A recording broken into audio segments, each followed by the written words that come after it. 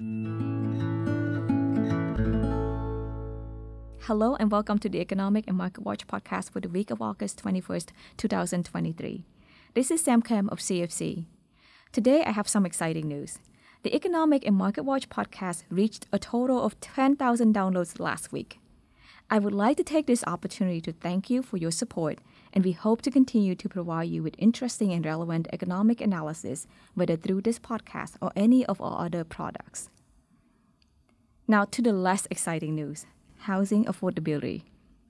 This topic is important not only because housing is a necessity that directly impacts all standards of living, but also because housing inflation is the biggest contributor to CPI inflation. Without taming housing inflation, we will not see CPI coming down to its target rate. So let's see how we're doing on that front. In theory, higher interest rates should result in buyers pulling back as the cost of borrowing increases. This would result in lower demand. Holding everything else constant, low demand would lead to lower prices. But that's the problem. Not everything else stays constant. Although demand has indeed fallen, it appears that supply is falling just as fast, if not faster.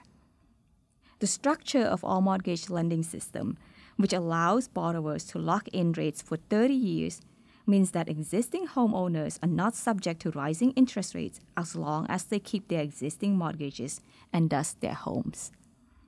As of August 17th, mortgage rates climbed to over 7%, the highest since 2002.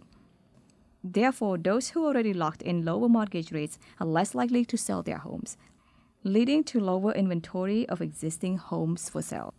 In addition, COVID caused delays and cancellations for many constructions, while high cost of building materials added more pressure on home builders. This has led to low inventory of new homes for sale. With supply falling low, home prices started to recover this year after being hit by high rates in 2022. Now, with higher mortgage rates and high home prices, we're looking at the least affordable housing market in nearly 4 decades. When those who look to purchase their first home can no longer afford one, they are being pushed into or getting stuck in the rental market. This sparks demand in the rental market, leading to higher rent. Although many have noted that rent has come down a bit from last year's record high, it is still very high. In fact, Moody's Analytics found that the national average rent-to-income reached 30%, the threshold for being rent-burdened, for the first time since its records began. Paying more on rent means that households are less likely to save for down payment to purchase their homes. Altogether, this means that housing, a necessity, is becoming less and less affordable.